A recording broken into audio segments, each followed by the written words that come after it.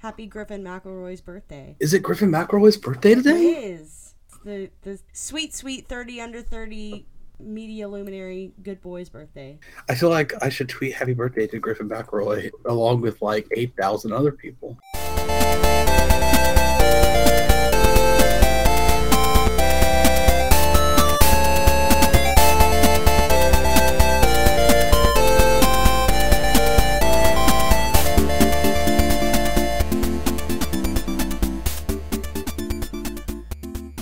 Hello, and welcome to Imagine Me in Utena, a Revolutionary Girl Utena podcast. I'm Panda. I'm your host, and today I have an announcement. The podcast co-host, formerly known as Josh, will now be known as Alice. Please update your Imagine Me in Utena fan fiction and your shipping charts accordingly. The new ship name for Mickey and Alice will be known as Malice. How you doing today?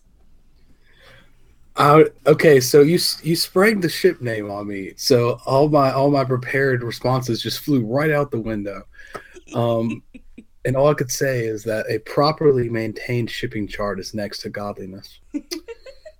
Today, we are doing a bit of a bonus episode in honor of this announcement, where Alice is going to talk to us about a topic that is interesting to her and that I know next to nothing about. Alice, were you a philosophy major in college, or were you a philosophy minor, or was that just an area of interest for you? I was actually a philosophy minor. It's a funny story. I was an English major, and I learned sometime in the beginning of junior year that English majors at my school had to have a minor. No one had told me that, so I had to scramble for, what am I going to do?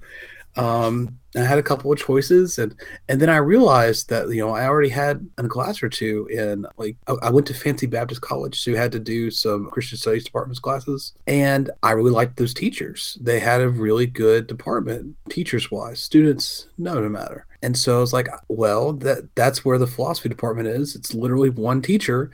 So yeah, and I picked that, and I told everyone that I picked it because I wanted to, if I was going to be useless with my English degree, I wanted to go whole hog and be as useless as possible.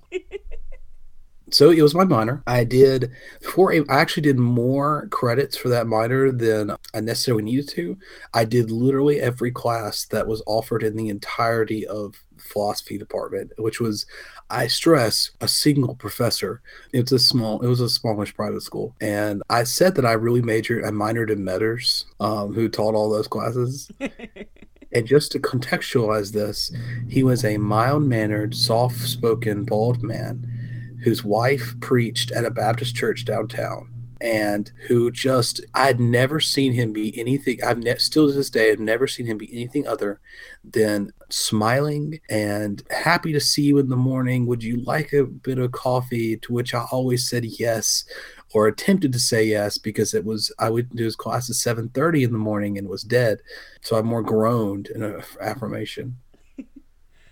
Yeah, I didn't know that classes in some universities started before 8 a.m. That is horrifying beyond all measure.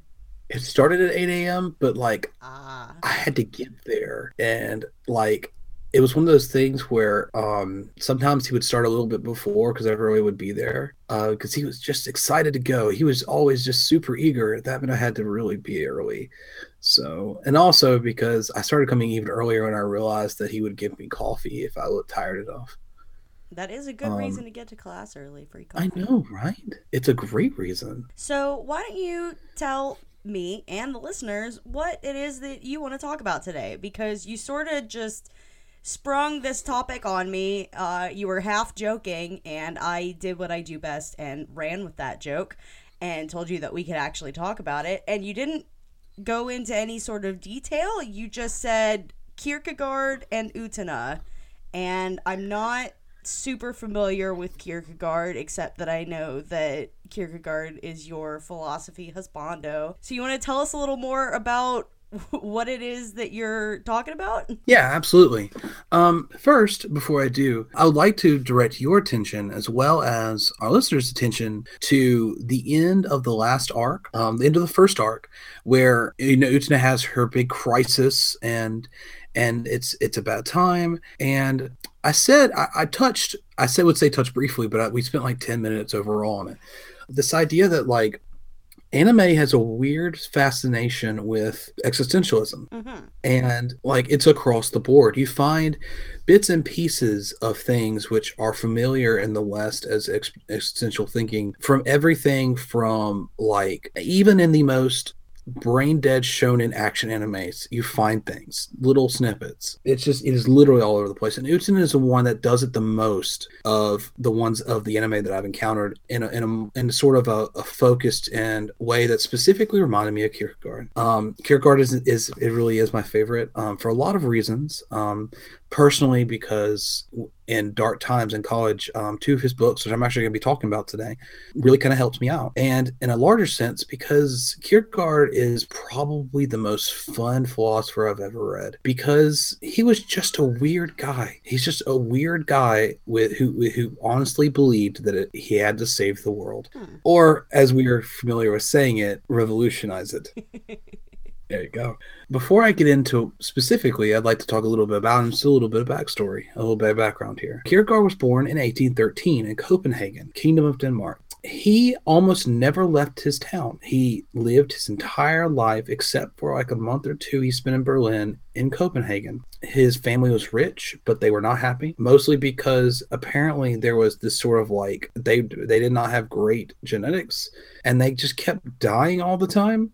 Like he had like 6 or 7 siblings, and by the time he had like my age at 25, he only had one of them. Like, which, as you can imagine, like had a bit of an effect on him. Yeah. The only picture we have of him is a sketch that's not done.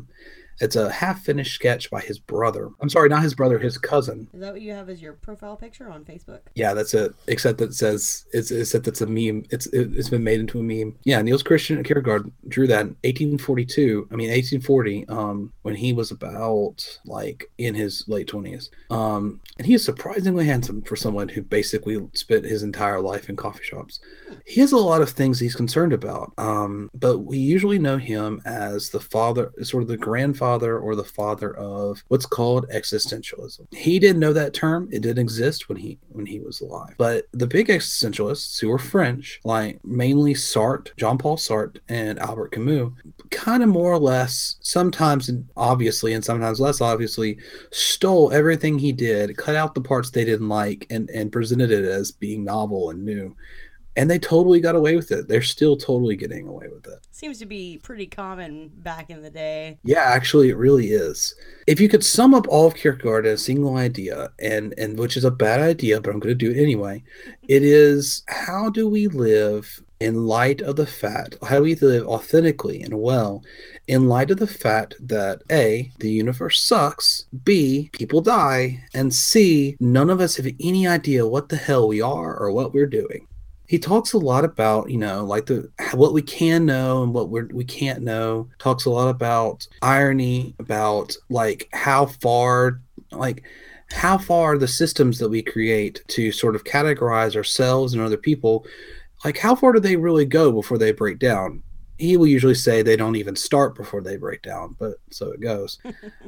Kierkegaard is also interesting because, unlike the vast majority of those who would follow him and more or less steal off of his cheat off his test, Kierkegaard was a Christian, but a strange one. His greatest enemy of his whole life was the Danish church. Really? Oh, yes. In fact, he died madly scribbling at more writings. He waited until he was like 39 or so, waited until his father and his father's best friend, who was a bishop, had died, because he loved both of them and didn't want his attack to be taken personally by them. As soon as they had died, he started releasing writing at a lightning fast pace and did finish it before he died of, I believe, a spinal disease, but like lightning fast. The thing he hated most in the world was people who were smug, thinking they had gotten everything figured out in the whole world. That's relatable. Yeah, it's there. The more you read about him, the greater it gets. Like the fact that like he got like 4 books out of getting cold feet out of a engagement. What, really? Yes, Kierkegaard was the original sad boy. He had issues. like legitimately had issues. He's the most depressed person I've ever read. And he was engaged to a lovely young woman named Regina, but he was incredibly insecure.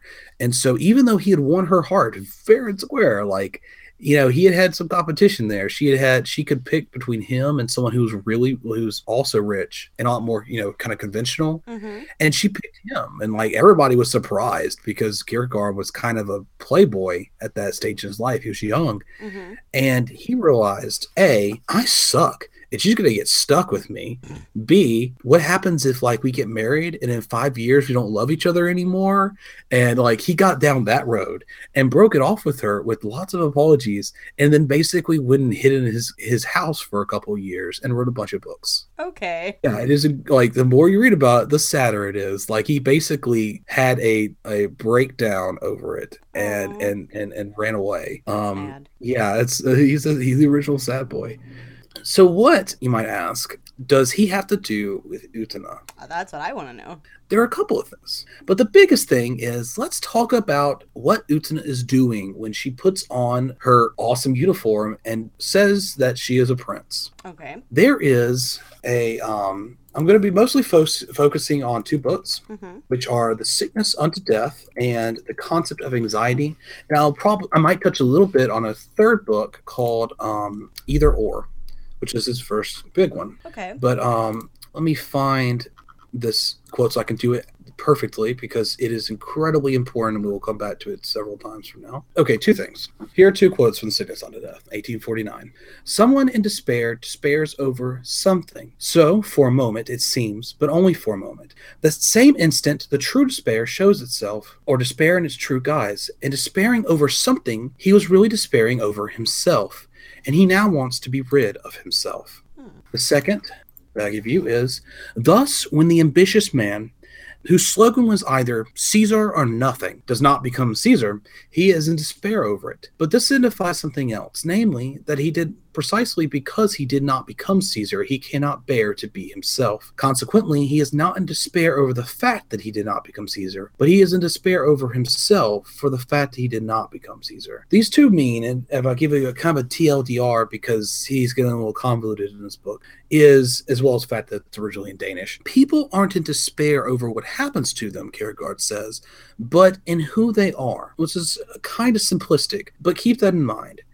Utena in the end of the first arc has like a blue screen of death. That's literally what TV tropes calls it. I know what you mean. I just, which is like one of my favorite TV tropes things is heroic blue screen of death.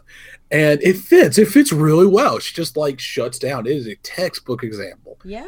And we are tempted in that moment to say that she's in despair over, or she is sad about, or she is like given up over Anthe. And I got the germ of this idea when I realized that even the episode, while focusing a lot on Anthe, does something underneath that's more significant. Anthe comes into the picture, but the whole like thinking about Anthe and all of that does not come into the picture till later. We just have it kind of like implicit in what she's doing at first. Yeah. What we have first is, remember what the first big thing that happens in that episode that shocks everybody? That she wears the dress. She wears a dress. That she doesn't wear what she usually wears. That she has said, I will be a prince or nothing, and shows up and is nothing. And that's in fact what she becomes. She has become nothing. She cannot bear to be herself. She has, to her mind, failed in this enterprise of being a prince, and that has been too much. She cannot handle it. This ability to see beyond what is to what may be is the real problem. Kierkegaard in The Sickness Unto Death talks about at length, is despair an excellence or a defect? Like, is it a good thing or a bad thing? And he says it's kind of both. A bug or a feature. Yeah, actually. Like, on one hand, it sucks. Like, it's the worst thing that can happen to us. But if we step back from the feeling and think about it, he says that if only the abstract idea of despair is just considered, without any thought of someone in despair, like specifically, it must be regarded as surpassing excellence, because we can only be that sad and that despondent if we were able to imagine something better in the first place. Now, if we look at Utena all along the way, we very much have, from literally the very beginning of episode 1, a sort of either X or nothing approach. Utena has an ambition of sorts. It is a strange ambition, yes. And we're told by the, what's their names? The puppets. Aiko and Biko. Aiko and Biko, thank you. That may not be a great idea, but she says, I will be a prince or I'll be nothing. Not exactly like that, but kind of almost. Like, I am. This is decidedly what I am. And she doesn't listen to anything else anyone might say, like, but you're a girl, and wouldn't that make you a princess? No, I'm a prince. Like, people's assumptions that they put onto her just slide off. She doesn't so much like negate them as they just don't stick. She can just ignore them. This strength of character, this infinite erectness of sublimity that is the spirit, as Kierkegaard would say, is so strong that it can just keep this idea safe against all other things. Now, when we eventually see that break down, and we see it break down over time, and occasionally in big gulps, like with the end of the first arc, and yet she recovers, you'll say. But the damage has been done. The damage has been done in that no longer is it impossible to think of Utena as giving up on this aesthetic, this idea that she has. In The Sickness Unto Death, we have his solution to it is as a dialectical solution, which means that he sees us as a thesis, what is as a thesis, what may be as antithesis, and these things come together and they fight together, and despair is this conflict, and eventually, hopefully, they kind of become something else. And to him, that is what he talks about as being faith. This idea that even though we can't know the future, even though we fail, even though we are not that self which we wish to be, we, to put it really simplistically and mildly amusingly, we say fuck it, and we just do things anyway. Like, we do what is called a leap of faith. We decide that we can't sit here and figure out all the numbers and then do things. We have to take risks. We have to do things because they're worth doing, and live in a way that's worth living, not because it's utilitarianly we've done the math, but because it's just what you need to do. And that is in a lot of ways Utena. Like, what is logical about being a prince, you know? Not much, really. Not from the standpoint of a person that is not natural born nobility, so to speak. Exactly. Like, there are lots of different avenues here where this doesn't make any logical sense. What Kierkegaard called the ethical, this sort of like everything in its proper place and everything makes sense, and that attitude finds her ludicrous.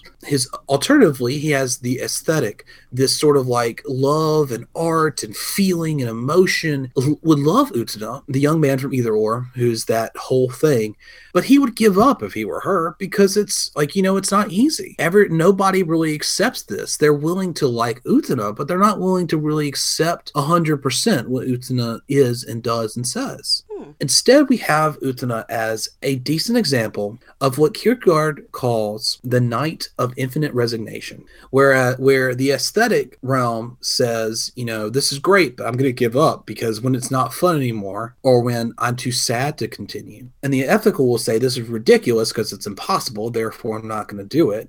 The night of infinite resignation is infinitely resigned to the fact that what she does is never going to make sense. Not entirely. But she's going to do it anyway because it's right, or because it's important, or because, as Kierkegaard says in one of his journals, I must find the truth that is true for me. They sort of talk about that in the episode with Wakaba telling Utena that, like, this is not normal for you. Exactly. It's almost like word for word even. It's so close that it just floored me in that episode, because that is the idea that she is working, even though, like, and this is something you have to do with Kierkegaard. You have to be able to understand him both a secular and a more full religious light. And in her own way, she is the Knight of Infinite Resignation, or the Knight of Faith, who Kierkegaard sees as a person, and he says kind of like snidely, but also sadly, I've never met one. This would be the perfect person, but I'm not one.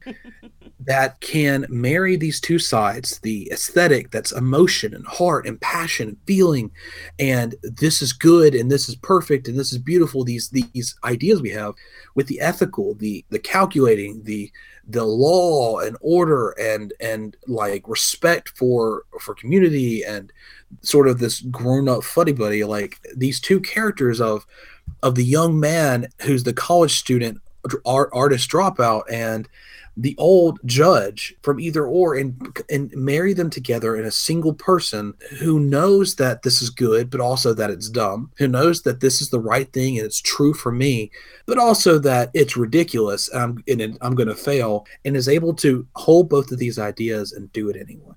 Interesting. And I don't know, to me, I mean, besides the fact that to me the idea is and I love the idea of the Night of Faith, the Night of Infinite Resignation. I like that. Well, I'm pretty sure it's not intentional, but I like that Utena fits that so well and does it without being that sort of like over the top Byronic hero or over the top whatever or any of the stuff, because she's just Utena. You know? Yeah, that's just who she is. She's not really, even though she's aspiring to be something, she's not really putting on. It's not something that it's not like an affectation. It's just who she is. And I believe it's in Fear and Trembling. It might be in Repetition, where Kierkegaard is kind of making that aside about the Night of Faith and the Night of Infinite Resignation, how he's never really met one. And then he stops and he has this moment where he's like, now that I think about it, if I were to encounter this person, I probably wouldn't recognize it, because that person would be able to survive in this world without being blown over by despair, and without being constantly destroyed by anxiety. They would appear normal. Yeah. And unlike us, they would appear to be all together. And unlike us, and he means us as in himself too, that person would not be faking it. That person would be authentic and being okay, and not being perfect, but being okay, being an authentic human being. And that's what Utena is. She is authentic. She is herself. We're asked in the beginning, is it such a good idea for her to be a prince? And at first you're thinking, you can understand it as being them commenting on the fact that she's a girl, and it probably was intended. But I also think that you can interpret that as sort of this doubt about, who knows what you can do. And Utena just is authentically that, like this sort of questioning, the Eiko Biko kind of question, is this really her? Is this authentic? Or is it just, putting on airs? And she's not putting on airs. She's authentically a prince, whether others believe it or not. Yeah, she is. And they also don't really recognize her for what she is, although they think she's abnormal rather than normal. Which, again, fits pretty perfectly. Kierkegaard loves people, but doesn't like crowds. He says a lot of things, and then come down to the idea that, in the end, you can never rely on crowds to decide who you are. Only you can identify yourself. Only you can say, I am X. Only you can say who you are, because the crowd is wrong. The crowd is the sort of this faceless pressure that turns people into sort of automaton, is what he hated so much. And his solution was not so much to go out there signs waving, though I wouldn't necessarily say not to. But his solution is being yourself, is understanding yourself and living in that mode. Or as the brothers McElroy would say, living your truth. One day I will find out where that comes from. Probably. Sure, it's in the Bam. Their crazy little hive mind brains. But yeah, Utena as sort of both as a example of Kierkegaardian despair and as the Night of Faith / Infinite Resignation it works pretty well. And there are a lot I can do this kind of thing with a lot of anime. Some easier than others, but Utena is probably the one that seems like it is the clearest cut, and the one that probably only one of two that I've ever stopped and said, I'm pretty sure this is intentional. the other, of course, literally being named after a Kierkegaard book. So it was definitely intentional. So I don't know. That was really interesting to me. I hope that I hope that our listeners kind of get a little bit out of that. As always, any questions that people have, I'd be happy to talk about. I would, even in 140 characters. And Wikipedia is surprisingly helpful. You can get a lot of information because everyone who likes Kierkegaard writes way too much about him. So there's just a wealth of shit on, like, oh my God, just like, not only is there a long ass page just for him on Wikipedia, but there's like pages for individual like ideas, like the Night of Faith ideas, a good 4 or 5 pages. Jeez. And it's literally just a exegesis from all the places that he wrote about it in, and like it is like it quotes, I think, about at least 2 or 3 solid pages of text from actual works. Like, these are really good articles. Just saying, like, go read Wikipedia because it's great, but also go read the all the pages having to do with Kierkegaard. Wikipedia are amazingly well done and way too much. So those are worth it. Yeah, we got a message on our Tumblr from Tumblr user TofuBot78, and they sent me a link to it's like a little bit of an essay, I guess, that they wrote on Tumblr about revolutionary girl Utena on feminism, projections, and gender archetypes, that I think that you would really enjoy, but that you can't read yet because you haven't finished the series, and it has spoilers like throughout the whole thing. But it was really good. Definitely have to. It was really good. And I just checked to see if they brought up anything about Kierkegaard in their thing, and they did not. So this is an added philosophical dimension to Utena as we understand it. I think their thing was on Jungian feminism, which is not something that I knew about until reading it. Jung is one of those. He's a psychologist guy. Mm-hmm. Psychologists are sort of not 100% on him, but lit guys and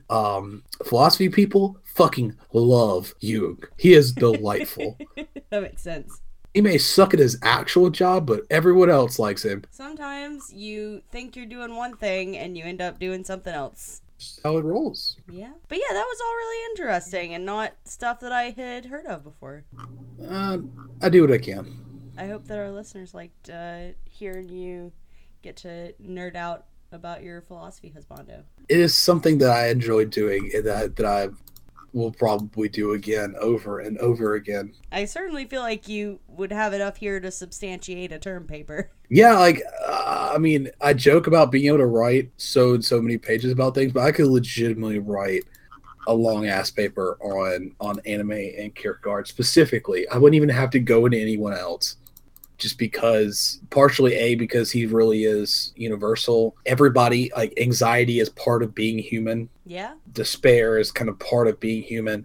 And that's a lot of what he writes about. And also because anime is like super fucking existential. I don't know why. Well, there's got to be something going on there. Like, like, some of it's more dark than others, but every time that, like, this hero in a dumb shonen anime says something about, like, some kind of variation of, my truth is X, it's a little existential. Yeah, it's that kind of level of thing. It's the small things that, like, that are so similar that you're not sure if that's intentional or not, and it's just weird. But yeah, there's a lot to write about. There's a lot to look at and discuss in not just anime, but in a lot of our popular entertainment. That there's a lot there. I wrote a lot in school. Most of my writing was on Lovecraft and Tolkien. So take it from me, you could get a lot. That's very on brand for you. Yeah, it really is. All right. Well, do you have anything else? No, I think we're good. All right. Well, I guess that wraps us up for this week's episode. If you want to follow us on Twitter, you can do that at UtenaCast. If you want to follow me on Twitter, you can do that at Mpandanata. Alice, where can they find you on Twitter? You can find me at Lyrewolf, which is LYREWULF. My name at the moment is Alice Wolf Unchained. Yeah, I saw that. Which it just amused me. I changed names a lot, but my tag doesn't change, so there you go. If you want to follow us on Tumblr, you can do that at imaginemeandusna.tumblr.com. If you want to email us, if you have any questions, comments, concerns, you can do that at imaginemeandusna@gmail.com.